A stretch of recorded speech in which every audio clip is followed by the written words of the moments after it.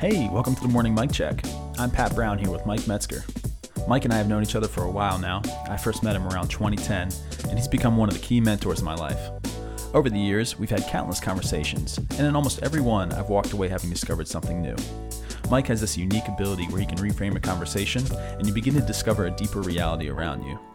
It's a bit like Alice tumbling down the rabbit hole. I'm releasing these conversations as an invitation to follow me as I go down that rabbit hole.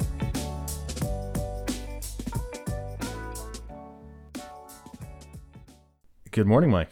Good morning. How are you feeling this morning? Well, you don't want to know. It's what you do early in the morning when you wake up. The first thing you do when you have pollen. So let's just move on. Well, I'd like to talk about feelings this morning, Mike. I'm in a very You feel like talking about that? Yes, I do feel like talking about that. Oh, okay.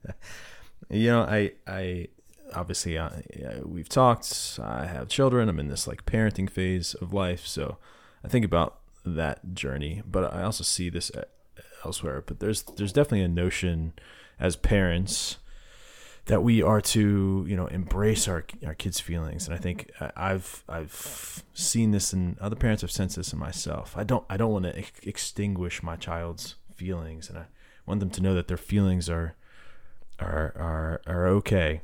But we see that also as adults. I think there's another kind of cultural wave that goes, your feelings are true and you should embrace your feelings, that kind of thing. And, I find myself, as I've had these conversations, actually just without really thinking about it, find myself saying things like, hey, this is how I feel.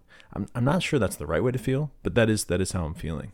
And maybe that's in line, but I feel like that's quite counter actually to what we're told today, which are, your feelings are true, hold on to them. And there's been this natural self-suspicion of my own feelings that frankly I think has come out of some of our conversations, but I don't think we've explicitly talked about that. So yeah, I want to talk about feelings today. What do you make of that? Is there something to that? Well, I myself don't feel like talking about it, and my feelings trump your feelings. So, All right. in the classic Greek word, booyah. Okay, well, hey, listeners, we're going to take a long time on this because we don't feel like it. Now, stop, enough. So, it helps. Part of, I think, as a believer, if you want to widen your imagination, read good fictional literature. And one of the writers I've always enjoyed is Flannery O'Connor, and most people are not maybe familiar with Flannery. She grew up, lived her entire life in Midgeville, Georgia, family home. She passed, other than going to Iowa for Iowa writers workshop for a period of time. It's a very famous workshop. And she passed away at the age of 39 from lupus. She was a very devoted Catholic. And her final public address was at Georgetown University in 1963. And in that address, she said this: "The things we taste and touch and feel affect us long before we believe anything at all. The things that we taste and touch and feel affect us long before we believe anything at all." I think that's a good way to frame what about feelings. And so I would suggest this. James K. Smith puts it nicely in his book, several of his books. But we don't think our way through life. We feel our way through life. The things that we taste and touch and feel do affect us long before we believe anything at all. In fact, what's fascinating is when Jesus said, "I am the way, the truth, and the life," that's the order in which it works. The way, what do you think the way is? Because early Christians were known as, they were called the way. What do you think the way refers to? Yeah, I guess I always looked at that as, the path to heaven. I'm the way to salvation, or the way to resurrection, Oh, eternity. that's good. That's good. The path. Yeah. So, what do you do on a path? You just try to stay on it and Well, you walk it. walk on it. Yeah, Yeah. you walk on it. Do you feel the path? Sure. Sure. In fact, one of the most heart-wrenching scenes you can ever read is in Yancey's book on lepers, when they tried to create artificial feelings, because leprosy is a loss of sensations, and lepers would, if you don't have that pain sensation, they would create these artificial ones that were not adequate, and lepers, having restored their broken ankles, would go right out and break their ankle again, and walk on the end of their, I think, tibia or whatever it is, destroying Mm. bone and ligament and flesh, because they couldn't feel. So God, in this amazing, and I think this is the heart of what we want to talk about here, is let's just take the first human, Adam. How do you name the animals? I Yeah. Uh, Feeling Feeling them. with them. Yeah. Yeah. And it says after he felt them all, played with them, um, he couldn't give words to it, but somehow something was missing. It reads, there was not a helper found suitable for Adam. There's nothing in there that says, God says, now, Adam, you didn't find a helper suitable for you. What he left Adam with is this sense of, I feel something is missing. And he went to bed, sleep. He woke up. This is evident because he wakes up and he sees Eve.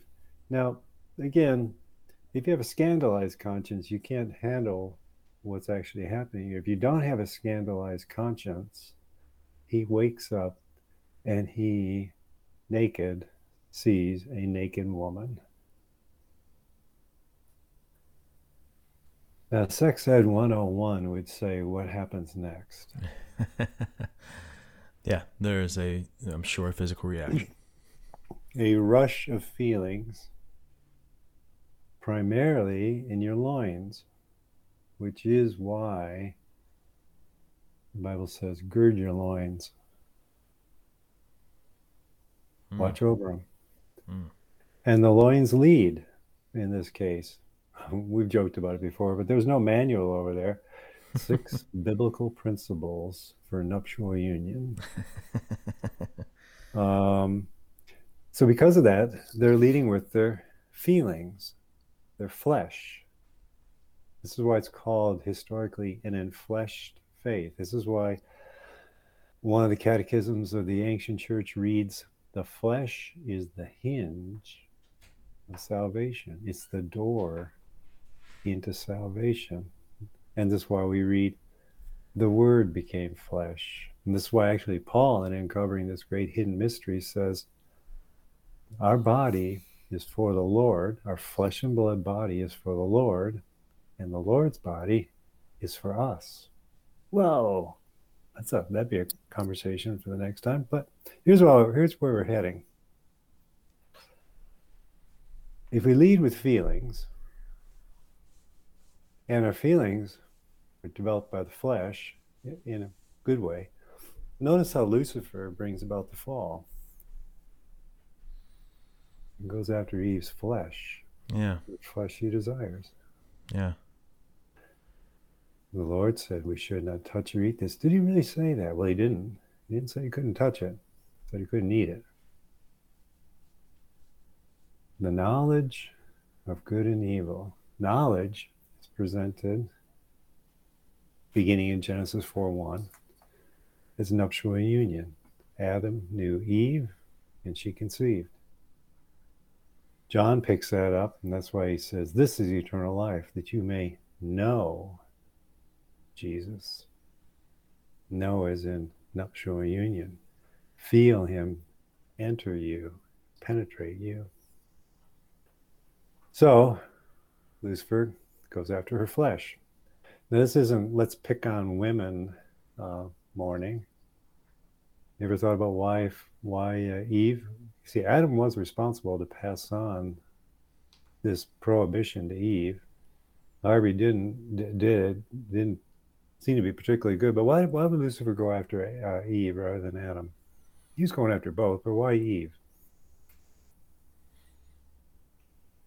You know, I haven't put much thought into that. Well, I feel maybe you ought to. Uh, Simple. Adam depicts,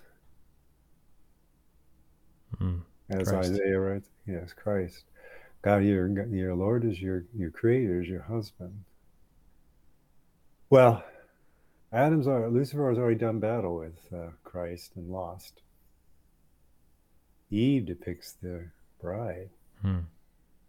He hasn't done battle with the bride. Take down the bride, you take them both down. So he goes after them. He takes them both down. Fault is not Eve's. Fault is Adam and Eve. And he goes after their flesh. So where are we going with this? It's often said the three great enemies that a Christian ought to think soberly about, because Lucifer prowls like a roaring lion seeking to devour someone's flesh.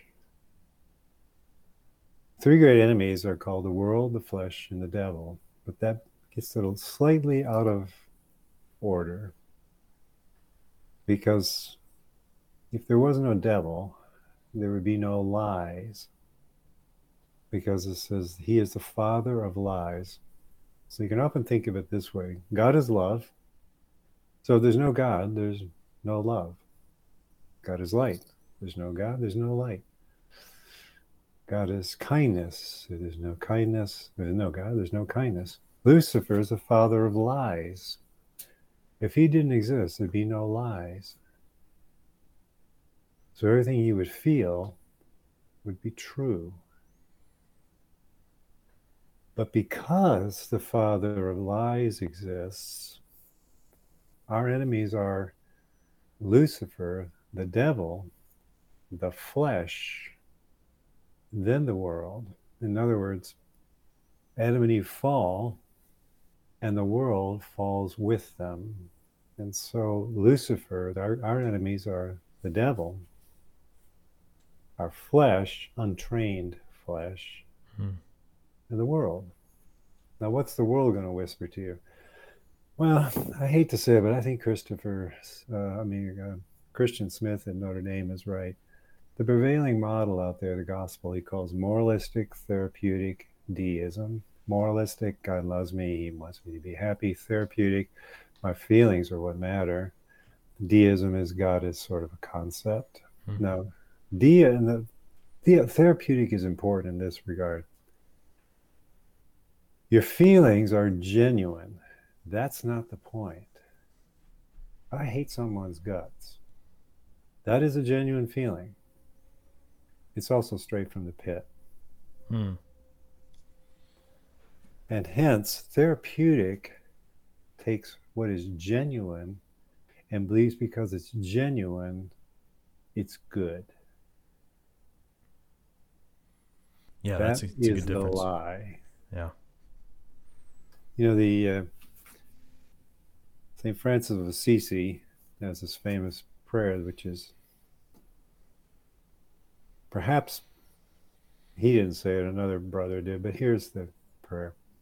O Divine Master, grant that I may not so much seek to be consoled as to console, to be understood as to understand. Grant that I may not seek to be understood as to understand. What's that mean, Pat? Wow. I'm just it's so contrary. What does it mean? To be understood requires someone else, taking action and maybe changing. But to understand requires listening, empathy, a sense of personal responsibility. Yeah, it would start out with Kathy and I are happily married. It would mean the first step would not be, you don't understand what I'm feeling, but rather, maybe I don't understand what I'm feeling. Right. I should seek to understand. Right. If both are seeking to be understood, then you It's might not go anywhere. You're not going to go anywhere. Yeah. What you're going to unwittingly fall for from the father of lies is you're going to fall for lies, which generally, if you, generally speaking, if you can stop long enough to listen, is you put words in the mouth of the other person. Yeah. Man, so true. So you said you want to talk about feelings. Feelings are great. Adam and Eve felt their way along in their lovemaking. And because of that, they came away. If I was a betting man, I think I'd bet everything on this. They came away and said, that was good. In fact, let's do it again. And because of that, they felt it was true. So the sequence, human nature wise, works this way. Beautiful is what teaches us is good, is what teaches us is true. Here's the irony. Maybe we'll close with this. We're big fans of Ian McGilchrist, and buried in the mammoth opus book, The Master and His Emissary, he notes how the Greeks invented the definite article, and they put it in front of beautiful, good, and true, and it became the good, the true, the beautiful, which is bass-backwards from the Bible.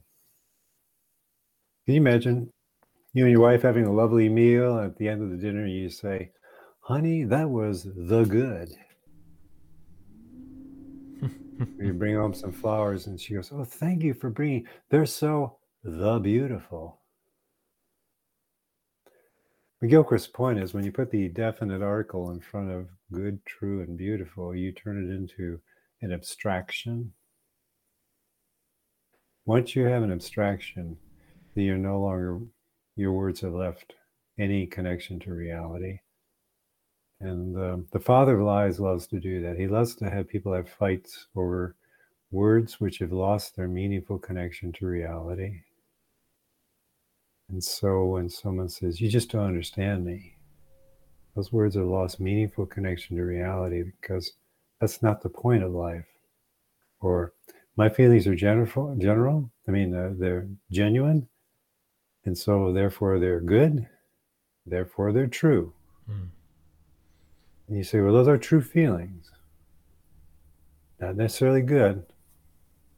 And if they're not good, they're not beautiful. They've lost their meaningful connection to reality. So we do make our way through life feeling our way along. But those feelings have to be trained, is what C.S. Lewis rightly said, as he talked about the little monsters, the little kids. Their feelings have to be trained. And so when we affirm kids that you feel a certain way, you actually run a major risk that they'll grow up feeling, yeah, my feelings, that's the trump card. It wins everything, because they have to understand first how I'm feeling, then I will listen to them. No, that's straight from the pit.